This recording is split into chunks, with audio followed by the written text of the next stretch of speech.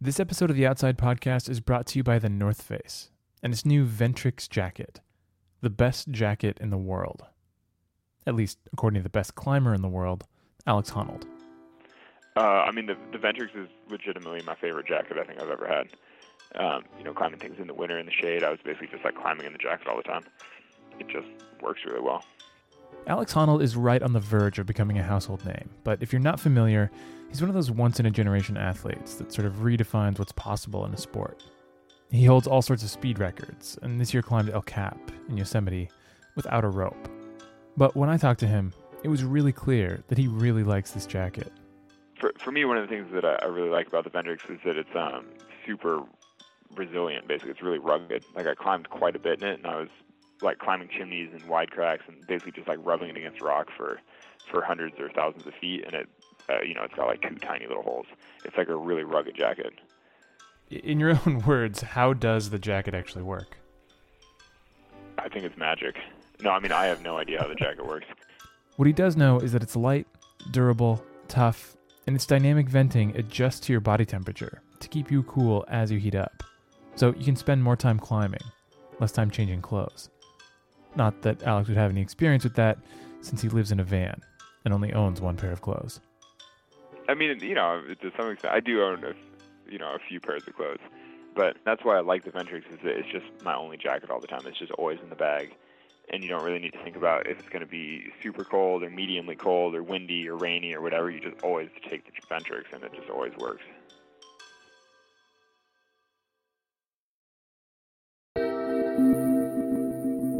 From Outside Magazine and PRX, these are Dispatches, stories from our writers in the field.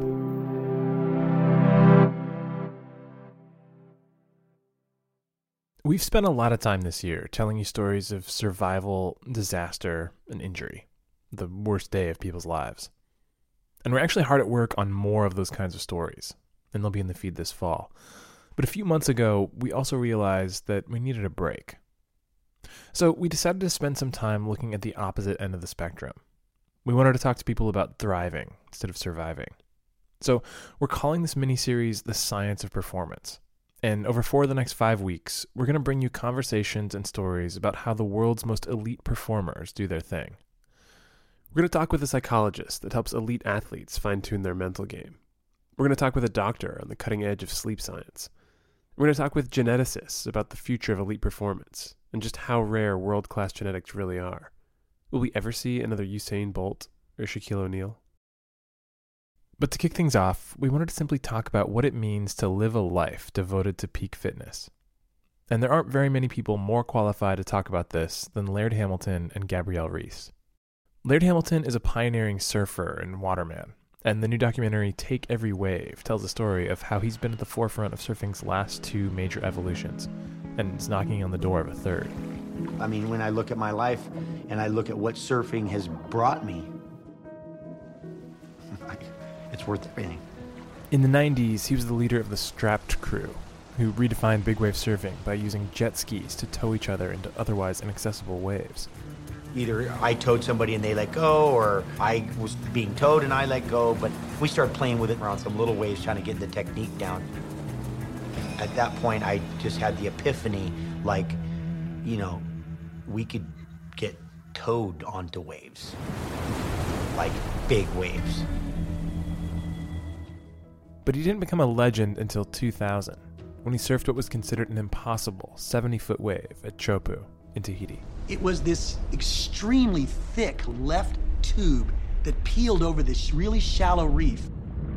When the waves got over 15 feet, it was considered unrideable.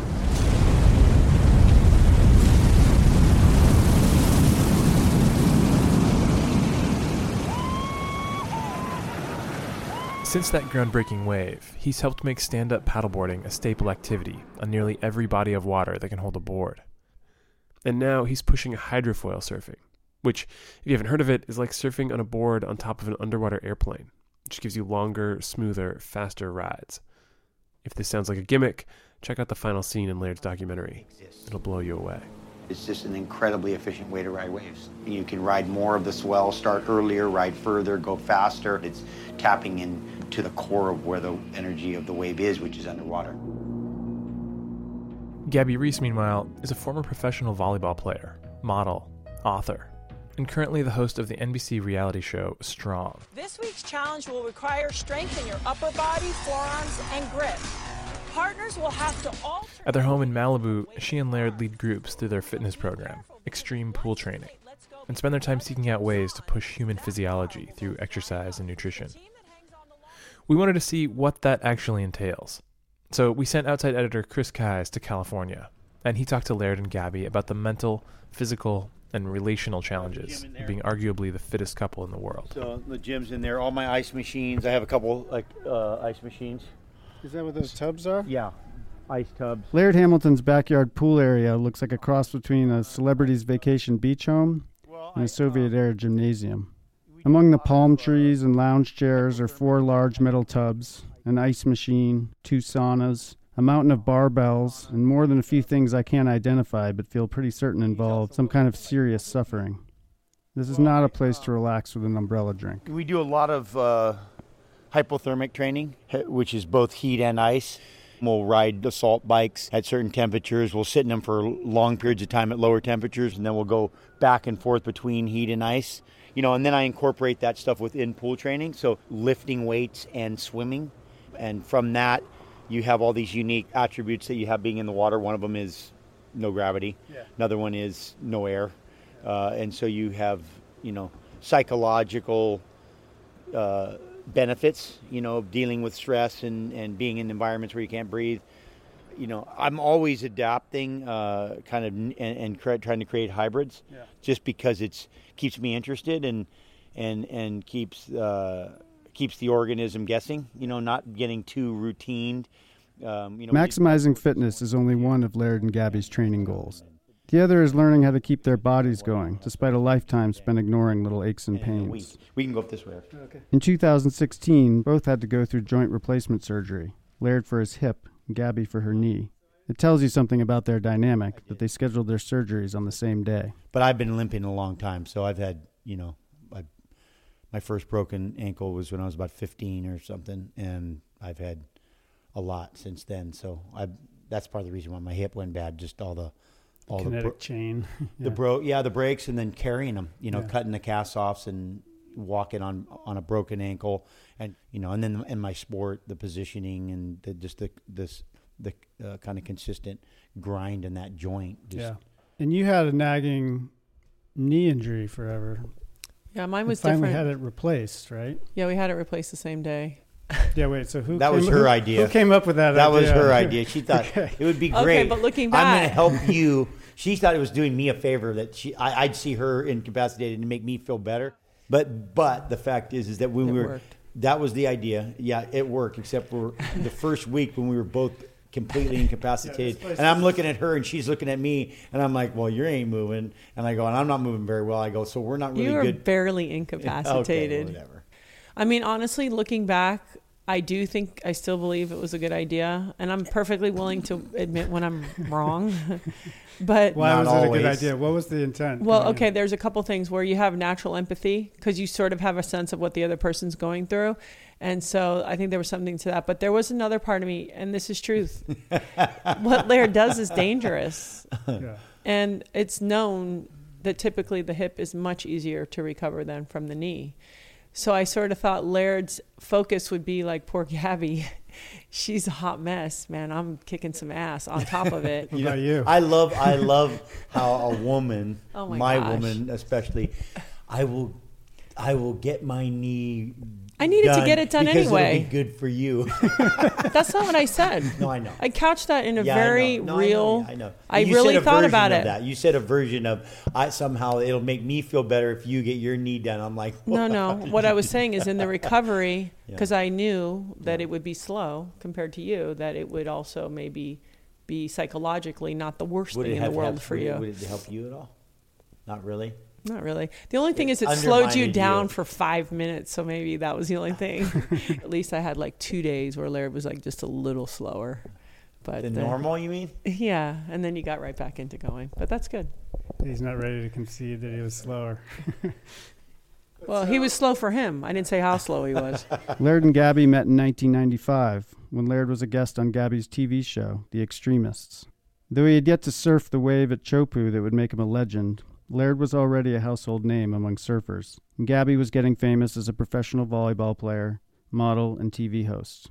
They each came to the relationship as driven athletes, but their sports required vastly different approaches, and their different techniques started to rub off on one another. I probably would say that Laird influences me more than I influence him that way. We joke that we all draft off of Laird to be more experimental, to be open, to trying new things, and to practice those things has really, Laird's been a big influence on me because we're really different. You know, I always say I'm a kind of a linear athlete and he's more of an artistic athlete. His work capacity and compliance to things is pretty astounding. And so I'd say I've been impacted more that way than I think I've impacted him more personally than I have athletically.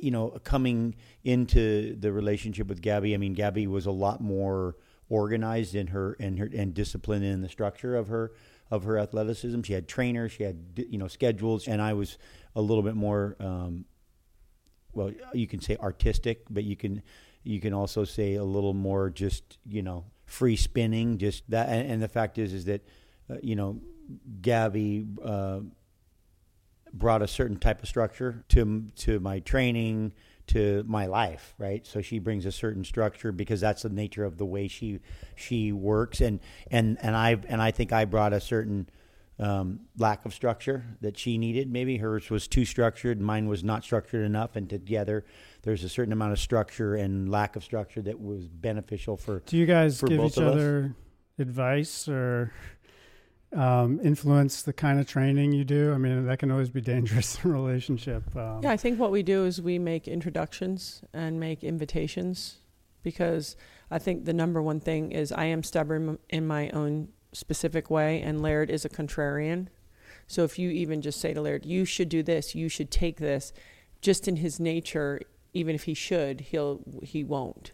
So if it becomes about sharing and an invitation and like, oh, I read this, it seems pretty interesting, and Laird's always sharing things that he's learning with me, and you find the way to find the language within that. But yeah, no, we don't tell each other what to do. That doesn't work on either side, on any level. In 2007, Hamilton was tow-in surfing at Maui's North Shore with his friend Brett Lickle when a massive wave knocked them both from the jet ski. The accident is a key part of Take Every Wave. I remember being hit what I felt was a baseball bat in the back of my calf. And when it hit me, I was like, that just broke my leg. And it just took me, and it drugged me so deep. I've never been that deep. It was pitch black dark. And we got drugged for, I don't know how many football fields underwater. And then the next one hit us, and then about 4 or 5 more waves hit us. We're 3/4 of a mile from shore. The jet ski has been washed who knows where. And that's when I noticed the water was completely red everywhere. And I was like, that's so weird. And I remember going with this hand down here and just going, oh my God. The leg had been filleted from the back of the knee to the Achilles tendon. Completely blown open like a curtain. It was the fin of the surfboard is what got me. I gave Brett my flotation so he could float on it, and then I took my wetsuit off and I tourniqueted his leg with my wetsuit. I saw the ski maybe 1/8 of a mile from me, and I just swam as fast as I could. The ski miraculously started. Got to Brett, and he was just kind of floating there. I didn't know what shape he was in, but his head was down. Got him up on the sled. He just shot up that beach as fast as he could. He just came straight up to the top, and he's yelling, help, help, The craziest part of that story is that as soon as Laird knew that Brett was taken care of, he turned around just a few minutes after watching his friend nearly die, and he went right back into the surf at Jaws. Well, I think, people, the first maybe confusion people have is that Laird isn't afraid. And, Laird can speak to that, and he has many times about how he is afraid. It's just using that fear in a productive way. And so I think for him, he figured out a long time ago that if something goes awry and I'm able to get back on the horse, as he calls it, it's something that essentially psychologically he needs to do right away. And I'll give you an example besides the Brett Lickle story, which is, the heaviest for sure. I was supposed to meet Laird. We were still living on Maui, and I was supposed to meet him for like lunch or something because he went out in a morning session, and it was super windy but good sized. And he was on a 14-foot board. Yeah. That anyway, he calls me. He goes in. Hey, I'm going to be late. I got to go to the emergency room. I got hit in the face with my board. I was like, oh, okay, do you need me? No, I'm okay. I'll meet you, right? So he's coming across the street. He looks completely normal. He's like looking from one side for the car, and when he turns to the side, he has like literally like a baseball size welt on the side of his cheek. And so what's happened is his board, it was so windy, he gets into a wave and his board comes up and pierces a hole in his cheek, literally like straight through. And the doctor's like, are you sure? He's like, yeah, I can blow air out of the side of my face, right? So I say to Laird, hey, like, who helped you get in? He's like, what do you mean? And I'm like, like you got a board through your face. He goes, no, I wrote another one. And I understand, he's understood in this relationship with himself that whatever way it was left needs to be rewritten in the right way so that when I re-enter these situations, I'm set in the right way, both physically and emotionally and psychologically to do this. Her story brought up a time when I broke my collarbone at Jaws. I got hit by my board, cracked my collarbone, and then I got a couple more waves, except when I hit the chop, I could feel it poking, and then I kind of like, okay, I think I'm good at a certain point. But it was more just about me being able to kind of finish with like, hey, I can still do it even when I was hurt. I can still do it, and having that in the back of my head that I could do it when I was hurt, so when I get better, I'm going to be all good kind of thing. Laird's known for saying, make sure your worst enemy doesn't live between your own two ears. A lot of his training focuses on staying mentally strong. Laird and Gabby were early adopters of cutting-edge breathing and cold plunge therapy techniques that are designed to keep their minds calm in the face of discomfort. They were developed by Wim Hof, the Dutch Iceman, famous for performing athletic feats in the extreme cold. And Laird now teaches the techniques as part of the couple's extreme pool training program. He says it's key to both his mental strength and overall health. Well, I mean, I think the breath work definitely feeds to it. I think that the ice feeds to it. I think the heat feeds to it. I think being underwater with no air feeds to it. I was going to say your pool training, almost everything the way Laird does it, if it's physical or other, it is actually always training the mental. Because the interesting thing is to live with an athlete, having been an athlete or be an athlete, certain people have a different relationship with discomfort and pain. And there's certain athletes who they're like, oh yeah, here it is again. And I really think that's mental, right? So Laird is always pushing himself in a way that it's like, you're always tapping into that mental capacity. How do you feel? Are you stressed? Oh, can you handle that? Can you go a little further? You know what I mean? It's all that. What decisions do you need to make now? And how's your heart rate? And what choices are you going to make and such? So he's, I think, always putting himself in versions of that because he never does things half-assed. He just doesn't. It's just not his gear. A lot of that brings into some of the experimentation. How does that come into being? I mean, 15 years ago, if you said this was my workout facility, I've got 2 saunas with bikes in it and ice baths, people would have thought you were crazy. A lot of that stuff's fairly recent. And at the same time, there's so much information out there about ideas of what can work for somebody. How do you incorporate something new? How do you decide when you're going to add something? First of all, there's no shortcuts. So there's no magic pill, just take this pill and you're going to be in shape. There's got to be some pain and suffering involved. There's got to be some difficulty. There just has to be these certain elements to make it viable. And then just being curious. I think being curious, constantly being, I love the saying, retaining your youthful enthusiasm. It's just like, hey, what's this? Cool. Yeah. Oh, so, and being open, not thinking you know anything. But one thing is Laird doesn't really flit around.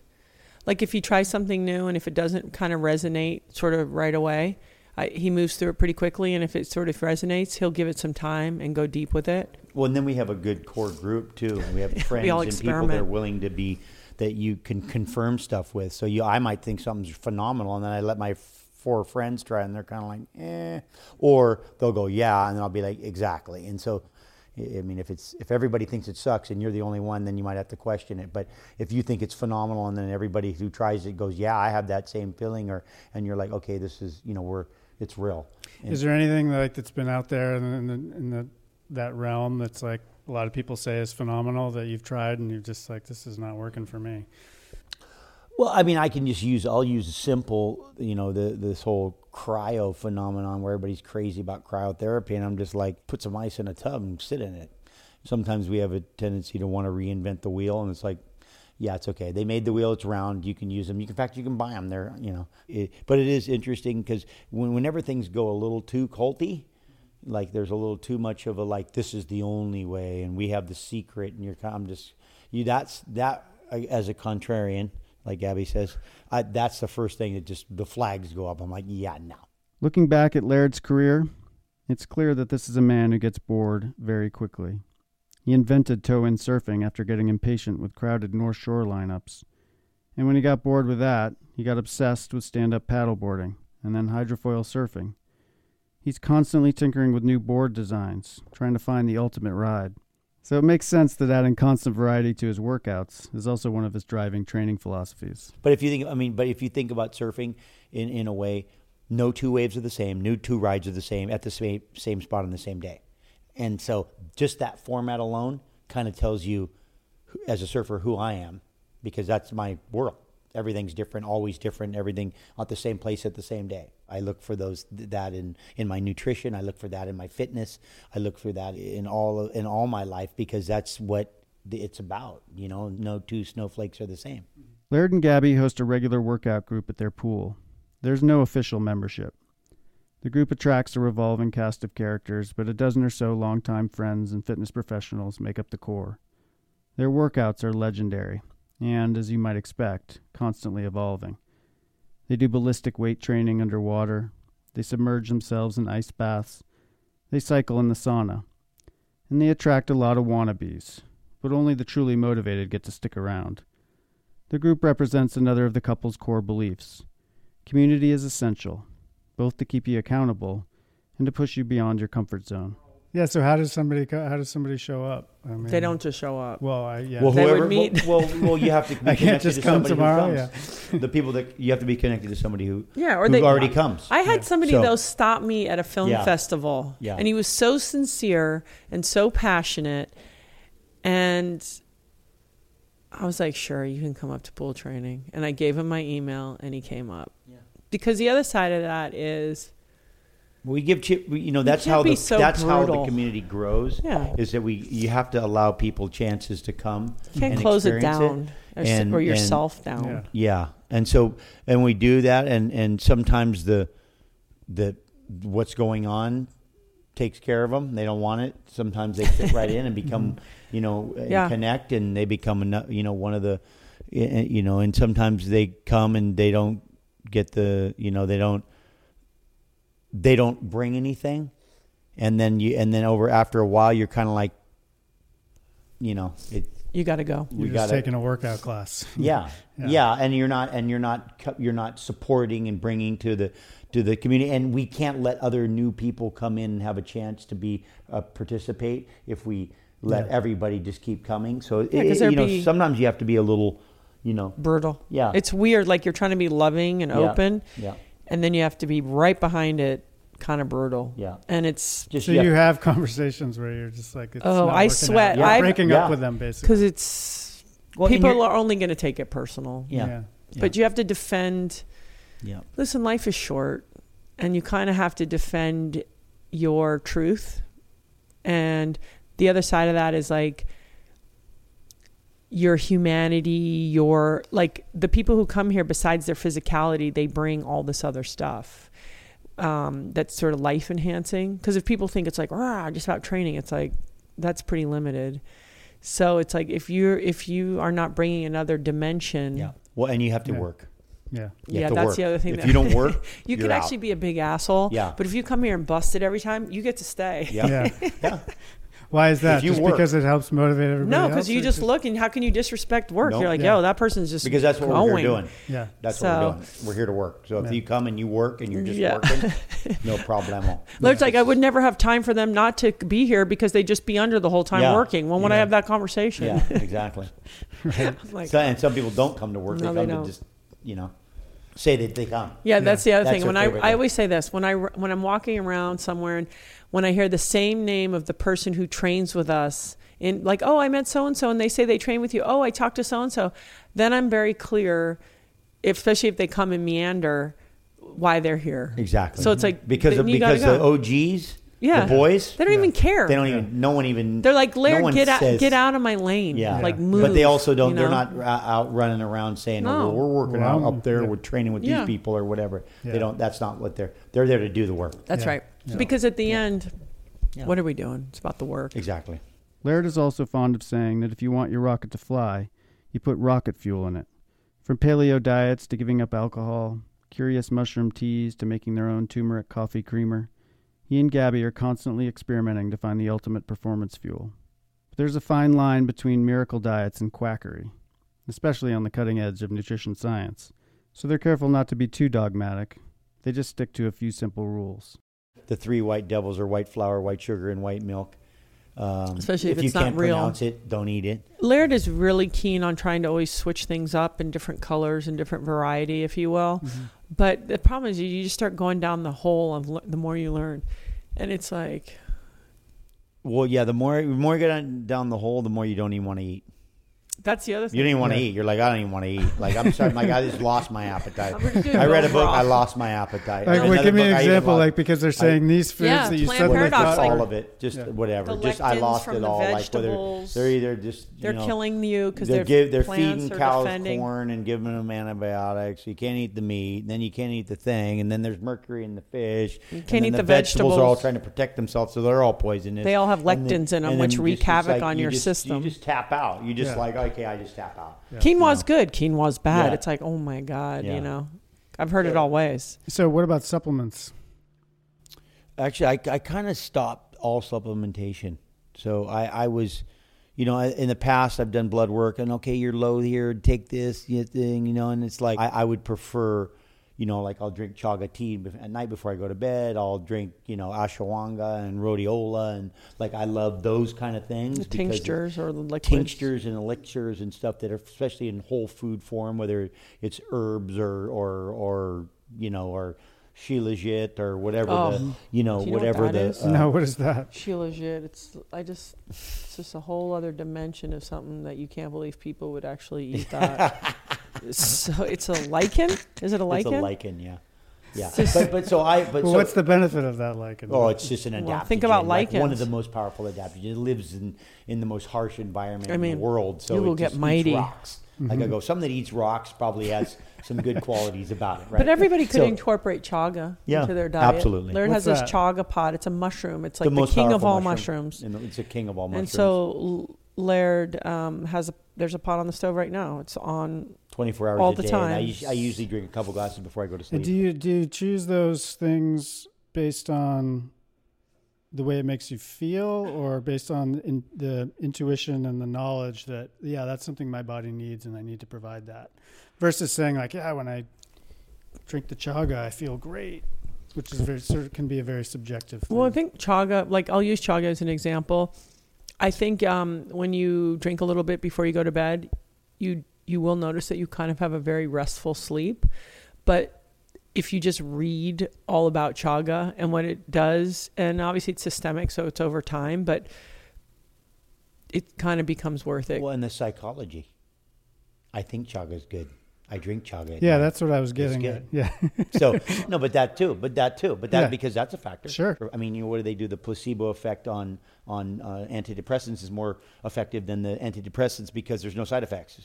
But it has to start somewhere. So you got to start thinking it's good for you as a building block. But then there's also a lot of evidence, and then you start to just make sense. You're like, okay, well, things that live in this environment must have some strength because it has to survive this way, or things that, when you eat animal proteins that are powerful. I mean, everybody loves tuna. It's also the most efficient swimming animal in the ocean. So there's a relationship between those two. But don't you sometimes feel like there's always this new of thing? course. Yeah, for sure. A pomegranate. You got to have pomegranate. But that's why in a way, and I think both Laird and I kind of live like this even separately, is, you don't jump to anything. You're like, yeah. Like, let it shake out. Let's learn some stuff. Let's see. Well, and try it, and intuitively you'll start. If you give it a little time, you'll know. Yeah, you'll know when stuff's working. Like, your body's pretty smart. When I drink chaga, the way when I drink it, the flavor and the way my body reacts to the flavor of it, and it's not because I put 2 scoops of cane sugar in it. Dirt. It's because I drink it, and my body is doing something in my body. My body's like, yeah, I know, it's like I know that something's going on that's making me crave it, and it's not based on, somebody creating a flavor that makes me addicted to it. It's not based on sugar. I mean, and the fact is that, we eat such little variety that we did in the past, and I think that variety, again, in fitness, in nutrition, critical element. Instead of getting into the minutia of every little thing and go, I can only eat this on Wednesday and that, because that would be overwhelming and it's impractical. So better to have some understanding to kind of the overriding picture of, probably not great to eat a lot of meat that's being fed corn and Tums because they're getting indigestion, and the only way they keep eating corn is to feed them Tums. So maybe, and then like a statement like,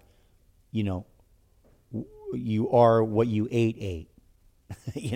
Like, I like that. I'm like, you are what you ate. Let me think about that. It's like those are things I can use in my nutrition, in my nutrition philosophy, right? We would say, so. All right. Well, thank you guys so much. Yeah. Do you literally have some of the chaga on the stove? I know we don't lie. Can we go over there? We don't fib. Yeah.